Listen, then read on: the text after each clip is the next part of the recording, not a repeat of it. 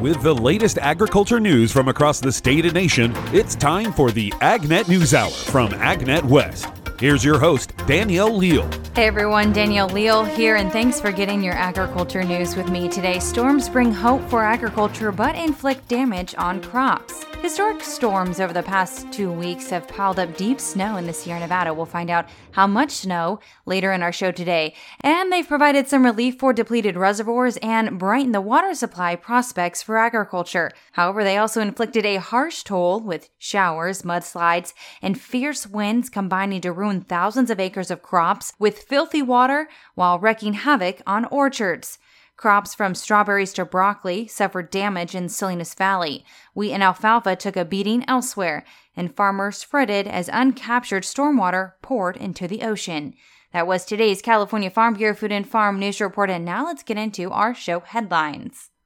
USDA meteorologist Brad Rippey looks at the latest totals regarding mountain snowpack and California's main source of irrigation water. The water equivalency of the Sierra Nevada snowpack has climbed to at least 32 inches. That puts us above what you would typically expect for an entire western winter wet season. So we are halfway through. We've accumulated more than you would expect to receive by the time we get to April 1st. That 32-inch total is 120% of average of the April 1st typical peak date, and it's about 2.5 times normal what you would expect to see accumulated in the Sierra Nevada by mid-January. The way to look at that from a hydrological perspective is that it's nothing but good news for water supply for northern and central California, where most of the big reservoirs are. This is going to help fill them up as that snow eventually melts later in the spring and on into early summer. It bodes very well for replenishing reservoirs that had dropped by the end of November to about 2/3 of average for that time of year. Since then, we have seen significant improvement, and it's quite possible that many of the reservoirs, except the biggest ones, will be brimming with water by the time we get to late spring and early summer. Rippey goes on to compare this snowpack season with previous record-setting season accumulations. In case you're wondering if we're anywhere near records for snow accumulation, the answer is perhaps surprisingly no. And just to put that in perspective with a couple of our recent wet years, back in 2016-17 and then in 2018-19, those 2 years, we saw snow water equivalencies ending up above 45 inches those 2 years. So not so long ago, but certainly on the other side of that 3-year drought that we're just trying to break out of. So we've got about 32 inches accumulated currently in the Sierra Nevada snowpack. Now, if we do happen to get back into another stormy pattern in, say, February or March, we could approach or top those numbers from 2016-17 and 18-19. But at this point, we are not quite to the level of those season-ending accumulations that we saw in March of 2017 and March of 2019. But there's a lot of water year left to go, about half of the accumulation season still ahead of us.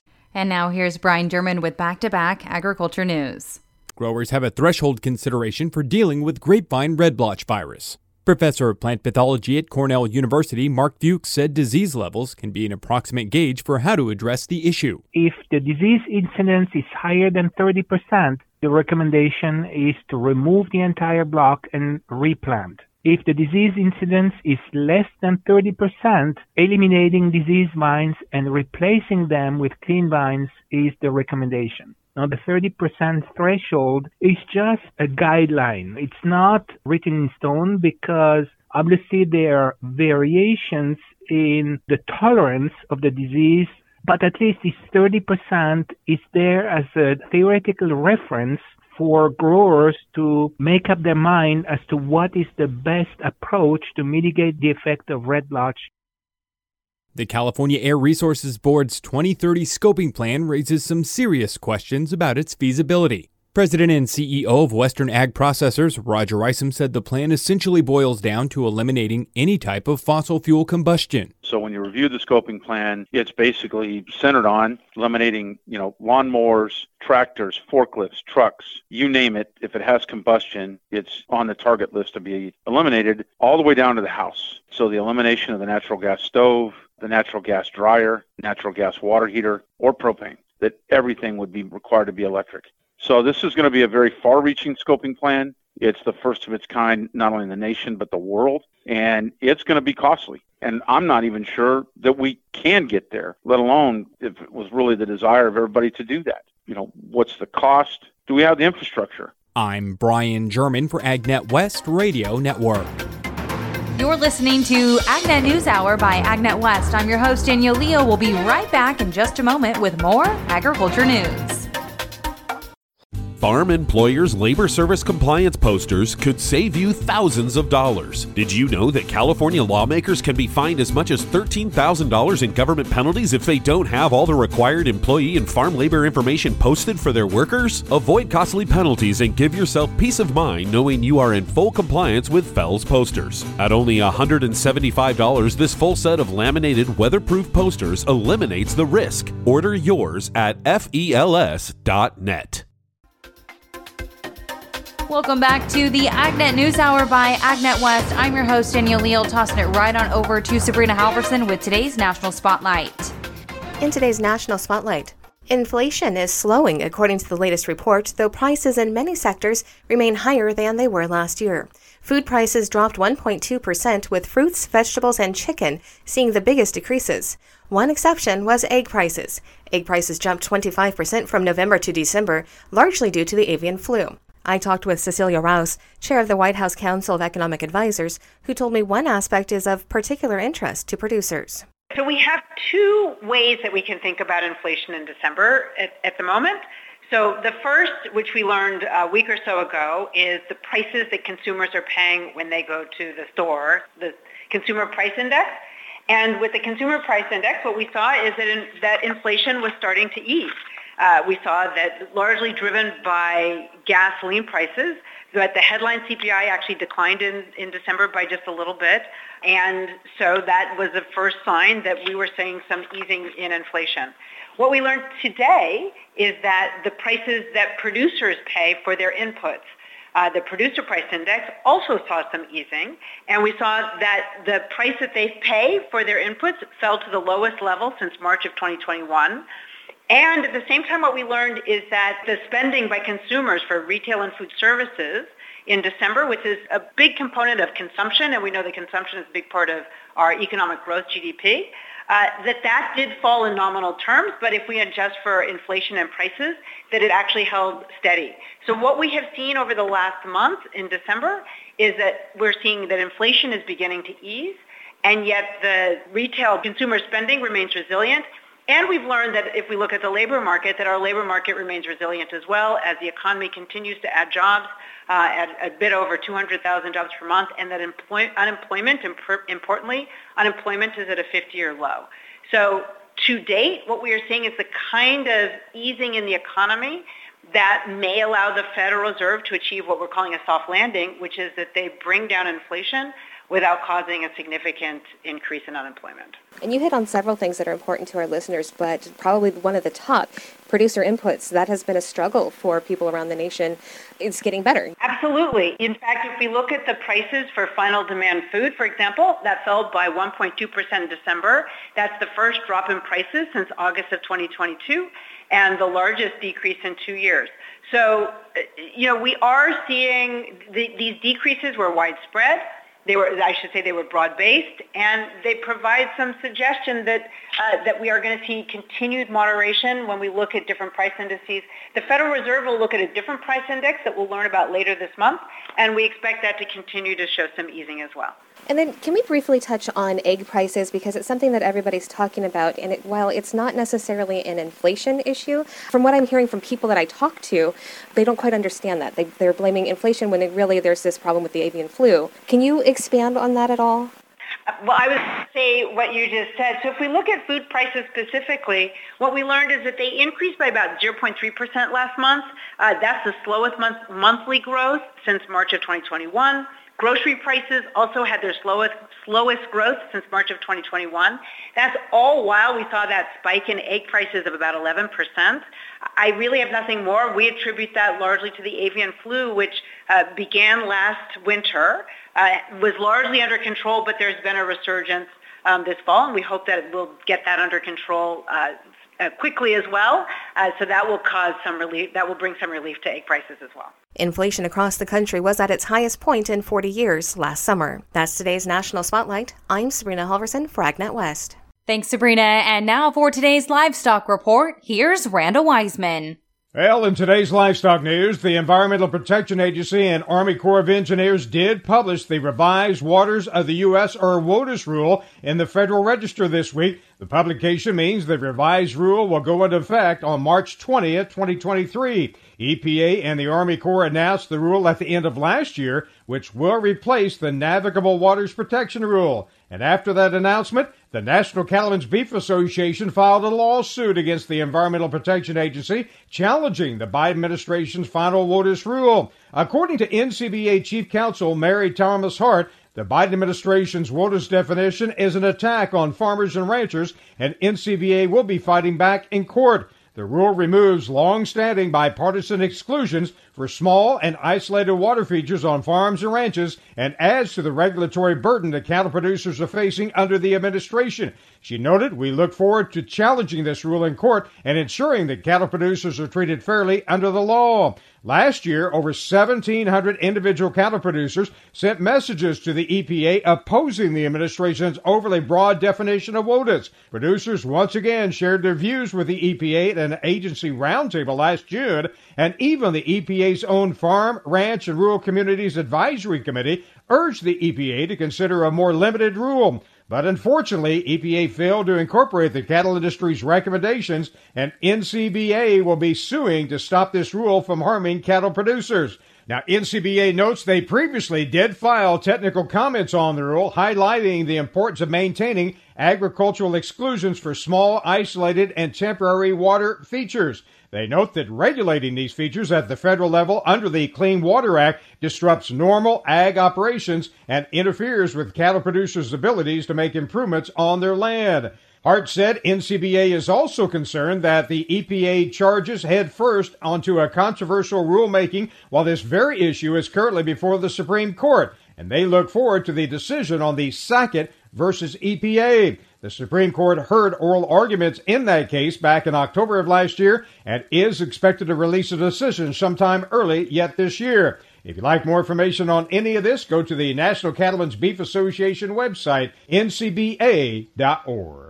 And USDA's Animal and Plant Health Inspection Service proposes to amend animal disease traceability regulations and require electronic identification for interstate movement of certain cattle and bison. APHIS is also proposing to revise and clarify record requirements.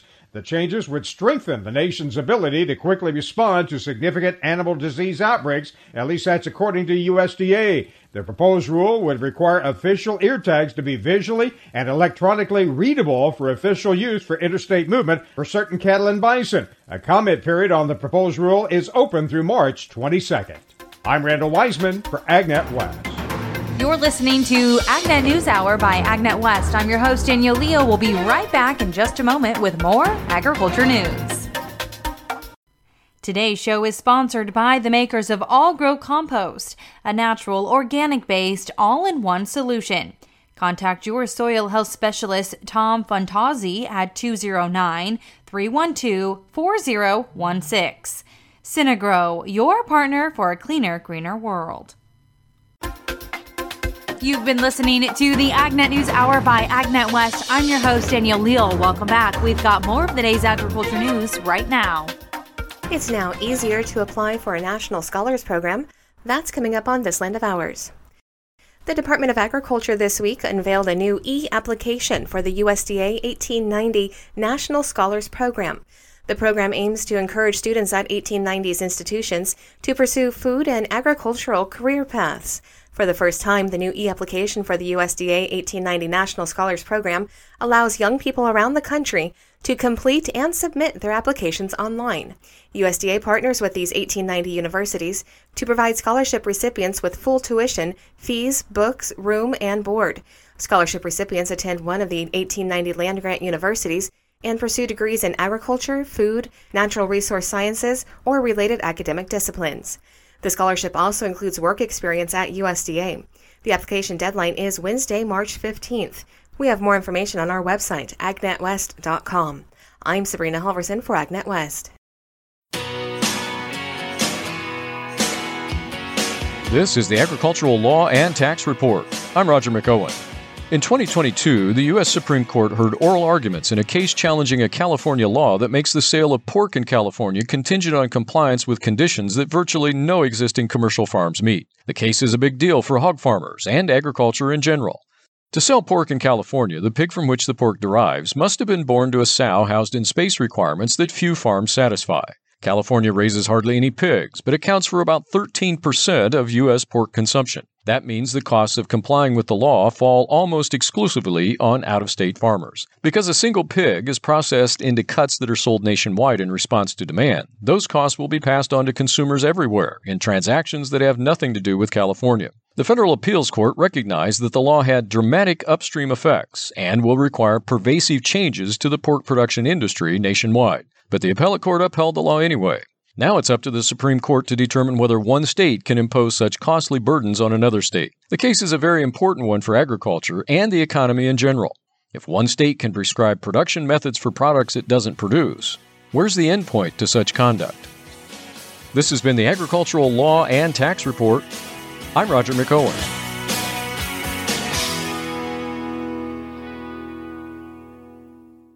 Chemists are working on healthier margarine. Artificial trans fats were once a popular choice for making margarine, spreads, and shortenings. However, after concerns over their correlation with the risk of heart disease, certain partially hydrogenated oils were phased out by the FDA. Now, research chemists with the United States Department of Agriculture Research Service are working on the development of healthier butter-like spread options for consumers. Saturated fats are often used as solidifying agents and taste enhancers with butter-like spreads such as margarine. Chemists are experimenting the replacement of those saturated fats with plant-based and other natural waxes such as sunflower, rice bran, candinia, and beeswax. They're doing this by melting the waxes in hot vegetable oil and letting the cool mix to room temperature. This results in a semi-solid substance called an oleogel. When mixed with water, salt, and other ingredients, the oleogel mimics the role of saturated fats in producing a margarine spread or shortening that has the desired firmness, mouthfeel, melting point, shelf life, and other properties, including when used in baked goods. Hang-Sik Wang, one of the researchers conducting the study, says wax-based oleogels, quote, may be able to replace 100% of the saturated fats, including saturated fat in palm oil and fully hydrogenated vegetable oils. Visit ars.usda.gov for more on this study. Reporting for AgNet West Radio Network, I'm Danielle Leal. By breeders, for breeders. Holstein Association USA's Marketplace Sires program pairs registered dairy breeders with those seeking more versatility in their AI selection. The person the association tapped to lead the program is a natural. Tim Zimba has spent his entire life in dairy genetics. Holstein and genetics have been in my blood since I was a child.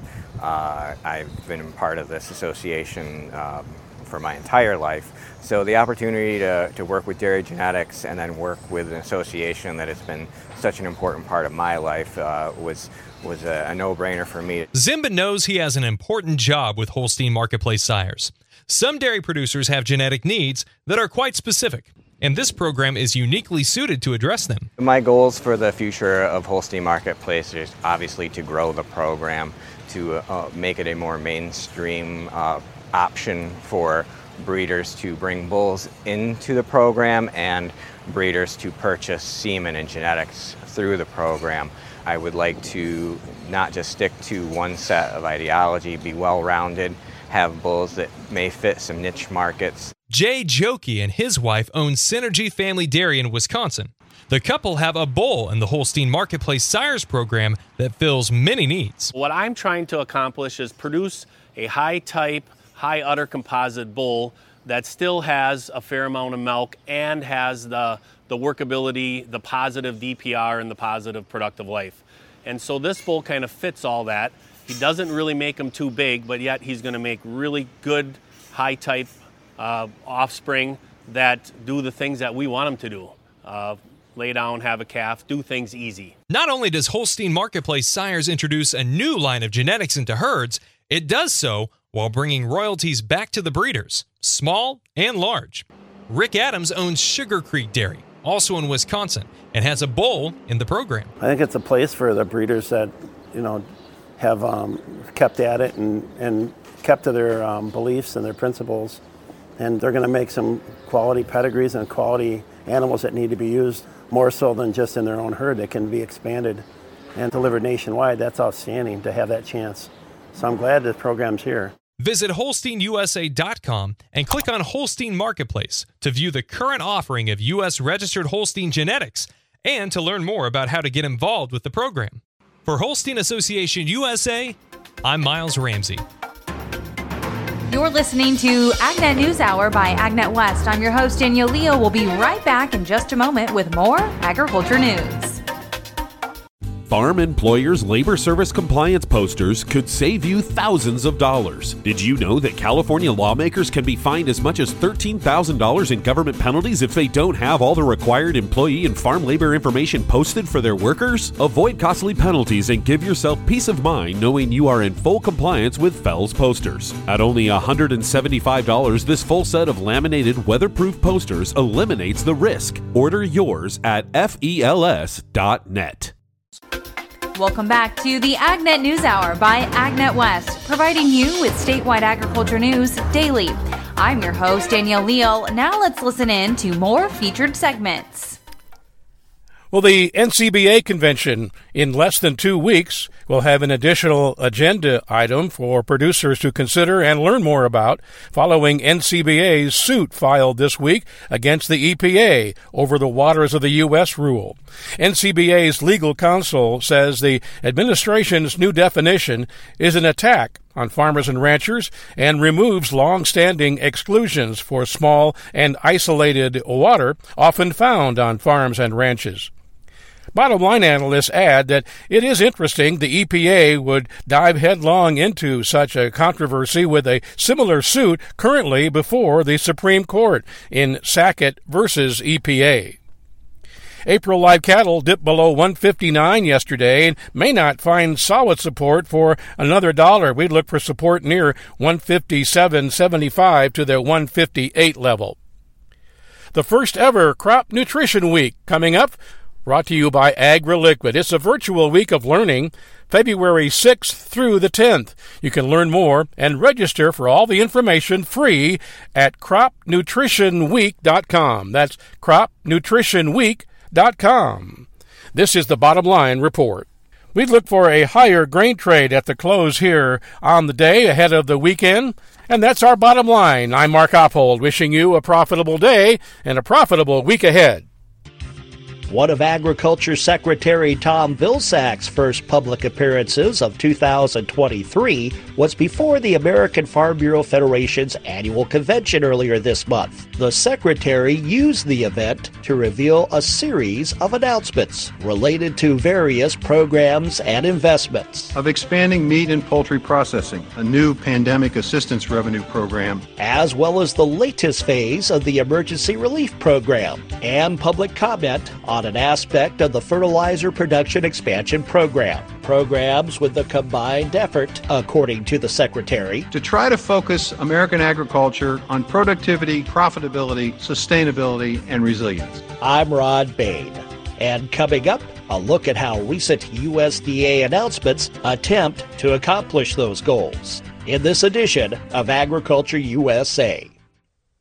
The annual American Farm Bureau Federation Convention usually features a visit or speech by the Secretary of Agriculture. This year's event in Puerto Rico was no exception. One of the focal points of Secretary Tom Vilsack's speech, announcements regarding existing and new programs, part of USDA's efforts to create new and more valuable commodities, to increase new and better markets for our farmers. We've looked for ways in which we could encourage and increase the number of revenue streams available to farmers. We looked for ways in which we could lower costs of inputs, and we looked for ways in which we could continue to keep farmers, ranchers, and producers on the land. It was last year that applications were accepted for funding within the new Fertilizer Production Expansion Program, a program created to increase domestic input production and reduce reliance on foreign fertilizer ingredients and finished product. While grant announcements are expected to start later this spring, the Secretary revealed an environmental impact public comment period, now underway through February 8th, provides a glimpse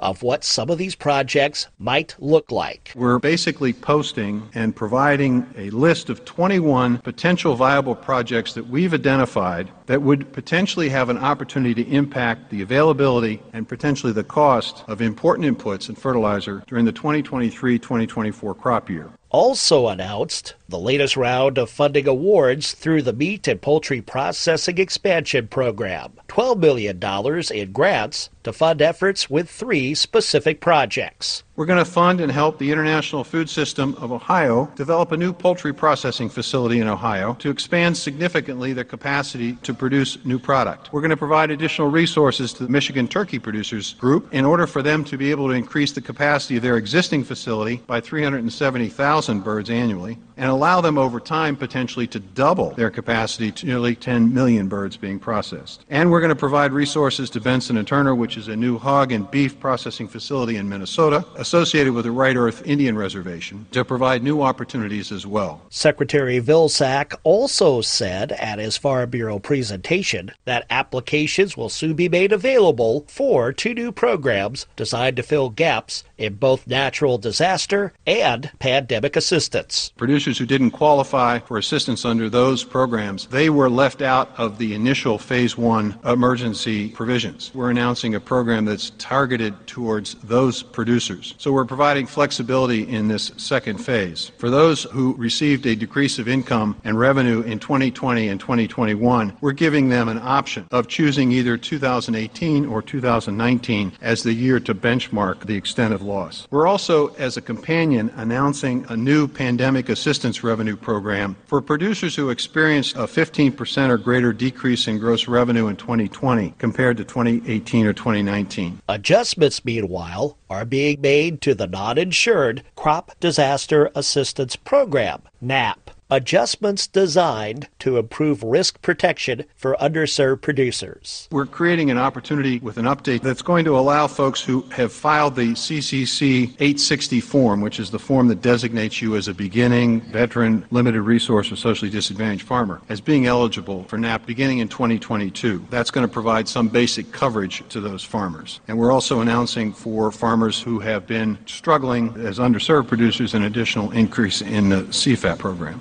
CFAP, as in the Coronavirus Food Assistance Program. This has been Agriculture USA. I'm Ron Bain reporting for the U.S. Department of Agriculture in Washington, D.C. You're listening to AgNet News Hour by AgNet West. I'm your host, Danielle Leo. We'll be right back in just a moment with more agriculture news. Today's show is sponsored by the makers of All Grow Compost, a natural, organic-based, all-in-one solution. Contact your soil health specialist, Tom Fantazzi, at 209-312-4016. Synagro, your partner for a cleaner, greener world. Welcome back. Here's Brian German with more Ag News. President of the California chapter of the American Society of Agronomy, Michelle Leinfelder-Miles, joins us this morning to talk about the upcoming California Plant and Soil Conference, which is back as an in-person event this year, which is nice.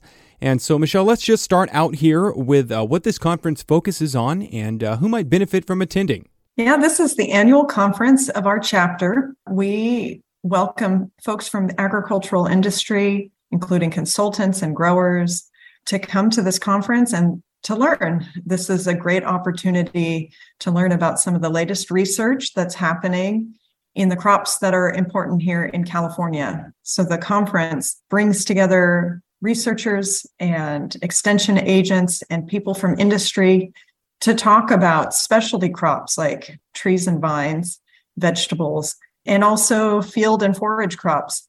So there's a good mix of topics, a good mix of commodities that are covered, and it's a great opportunity for networking in the ag industry. And as I noted, it is back in person this year. So where's it going to be and when's it going to be as well? Yeah, we're back in person after 2 years of being virtual due to the COVID pandemic. So we're really glad to be back at the Fresno Doubletree Hotel in downtown Fresno. The conference is always held in early February, and this coming conference will be February 7th and 8th. It runs for about a day and a half, and it includes a main session and then 8 breakout sessions that happen over the course of that day and a half. So it's packed with a lot of information. Some of the topics that will be covered, or the sessions that will be covered, address the theme that we're talking about this year, which is Faces of Conservation, Partners in Stewardship. With that theme, our main session will have 2 panels of speakers, a group of panelists that represent different organizations and agencies. They'll be talking about how they partner with growers to achieve conservation outcomes. And then we'll have a panel of growers who come and talk to the group about the practices they're implementing on their farms, the lessons they've learned, the things that have worked or maybe haven't worked, the benefits and maybe even the challenges that they've experienced as they've implemented conservation practices. So we're really excited to have this as our theme and to have a group, a wide group of folks coming and speaking in that main session. To follow up that main session, we'll have breakout sessions that address integrated pest management and biodiversity, soil management for climate smart agriculture, nutrient management, cover cropping, a good breadth of disciplines that are being covered. So quite a bit of information will be provided and kind of gone over for 2 days there. And it is an opportunity to network with some other people in the ag industry, but also that education component is pretty critical for a lot of people. So what kind of continuing education might be looking at here? I know it might be a little early out, but what have you guys applied for? Or what might people be able to accumulate there from this year's conference?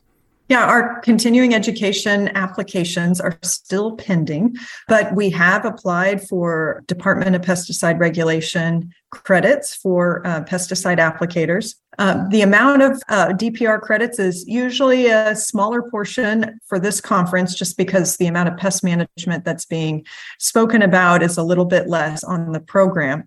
But for certified crop advisors, basically the whole conference will have credits awarded to it in the categories of nutrient management or crop management or pest management and soil and water management. So a lot of different credits can be earned for certified crop advisors.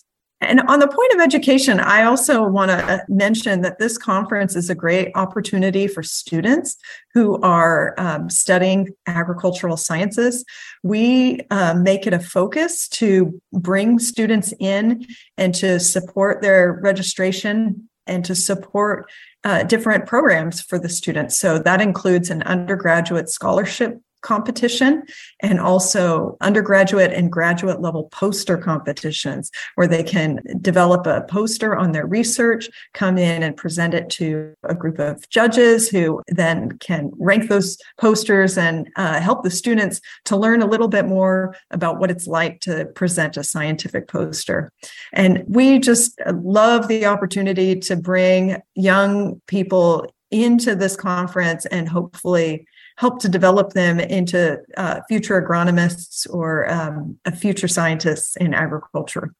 So a lot of education there available for kind of a variety of disciplines, it sounds like. And just lastly here, where can people go to get some more information or maybe to register now? Where might people find that information at? Yeah, all of the information can be found online. Our website is calasa.ucdavis.edu. Registration is now open, and if folks are traveling from outside of the area, then they can also look to the website for the hotel information in the conference hotel block. And so I really welcome folks to check it out online. The agenda is there and posted, so there's more information about not only the different sessions, but also the specific presenters. And then finally, there's opportunities for sponsorship. I just want to point this out, that the sponsorship helps to support the student programs. So if somebody works for a company who'd be interested in sponsoring this conference, if the topics that are being discussed align with that company's mission, we would love to have their sponsorship. They can go to the website to find out more about that too. You're listening to AgNet News Hour by AgNet West. I'm your host, Danielle Leo. We'll be right back in just a moment with more agriculture news. You're going to need me. You're going to need us. All of us. You're going to need the next generation of leaders to face the challenges the future will bring. Support us at 4h.org. You've been listening to the AgNet News Hour by AgNet West. I'm your host, Danielle Leal. Welcome back. We've got more of the day's agriculture news right now. In this week's California Chill Hour report, brought to you by Dormex. Wake up your buds with Dormex. We're joined once again by UC Cooperative Extension Orchard Systems Advisor for Yolo, Solano, and Sacramento counties, Kat Jarvis-Sheehan, to talk about the ongoing weather events and how that's been impacting chill accumulation.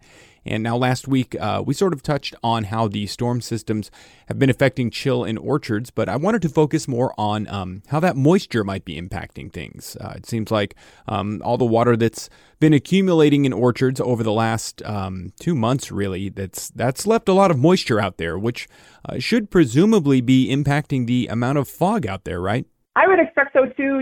I would say that just anecdotal experience from up here around where I am, even the early storms that we got, we seem to go into the winter with a fair amount of moisture around and in the soil. So it has seemed like a foggier winter to me than what we've gotten in recent years. It feels more like the foggy winters of my childhood in Yolo County. Yeah, and I know that fog has been a little bit on the decline compared to what it used to be, but with some more fog, that could have a pretty positive impact on chill accumulation in trees, right? Yeah, so fog impacts winter chill accumulation by sort of shrouding the trees so that they're not intercepting as much solar radiation, which can heat them up. So, when they're out lying in the sunshine, they get a lot warmer than the ambient air temperature. Whereas if they're not exposed to the sunshine like that, because they're in, foggy conditions, they don't get heated up as much. And information from the UC Davis Chill Calculator shows that as of January 18th, the Durham-Simmons station has logged 53.5 portions under the dynamic model with 884 hours below 45 degrees. The station in Manteca has registered 50.8 portions with 798 hours. There have been 923 hours in Merced with 51.7 cumulative portions. In 5 Points, there's been 861 chill hours, equating to 48.5 portions. Finally, the Simmons station in Shafter has registered 47.5 portions with 851 hours. And this has been the California Chill Hour Report, brought to you by Dormex. Tune in next week for another episode. USDA's National Organic Program on Wednesday published the Strengthening Organic Enforcement Final Rule. The update to USDA's organic regulation strengthens oversight and enforcement of the production, handling, and sale of organic products. The final rule implements the 2018 Farm Bill mandates, responds to an industry request for updates to the USDA organic regulations, and addresses the National Organic Standards Board recommendations. USDA Undersecretary for Marketing and Regulatory Programs, Jenny Lester Moffitt, says, quote, protecting and growing the organic sector and the trusted USDA organic seal is a key part of the USDA Food Systems Transformation Initiative. The Strengthening Organic Enforcement Rule is the biggest update to the organic regulations since the original act in 1990, providing a significant increase in oversight and enforcement authority to reinforce the trust of consumers, farmers, and those transitioning to organic production. That's according to USDA. Organic stakeholders affected by the rule will have 1 year from the effective date of the rule to comply with the changes. Lester Moffitt goes on to list a few of the things that the new organic rules will do.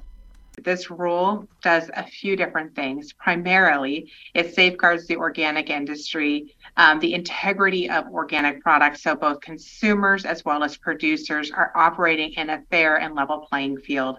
It reduces fraud in the organic market and improves compliance for organic imports. Importantly, this rule incorporates the mandates from the 2018 Farm Bill, as well as other industry requested updates to the organic regulations, as well as recommendations from the National Organic Standards Board. So very comprehensive in the nature of this rule. It ensures critical oversight of portions of the organic supply chain to maintain consumers' trust in the organic label. In a few weeks, UC Cooperative Extension will be hosting the 2023 Carrot Research Symposium as an online event. The symposium will be held as a Zoom webinar on Tuesday, February 14th, beginning at 9 a.m. Vegetable Crops Advisor Jaspreet Sidhu will begin the event with updates on Kern County carrot projects. Other topics of discussion will include screening carrot lines for resistance to cavity spot and other traits, evaluation of fungicide performance delivered by solid set overhead sprinkler irrigation systems, and root knot nematode injury prevention. After the break, presentations will be covering steam disinfestation of weed seed banks in carrots, best irrigation and nitrogen management practices in low desert carrot production systems, and finally an update on SCRI-funded bacterial blight research. More information on the symposium is available on the upcoming events page at agnetwest.com. I'm Brian German for AgNet West Radio Network. To get more information on the topics you heard today, visit AgNet West online at agnetwest.com. You can also stay connected by following us on our social media at AgNet West on Facebook, Instagram, and Twitter. You can also find our broadcast team of Danielle Leal, Brian German, and Sabrina Halverson on Facebook and Twitter. Thank you for listening to the AgNet News Hour from AgNet West. AgNet West Radio Network, your primary choice for agriculture news.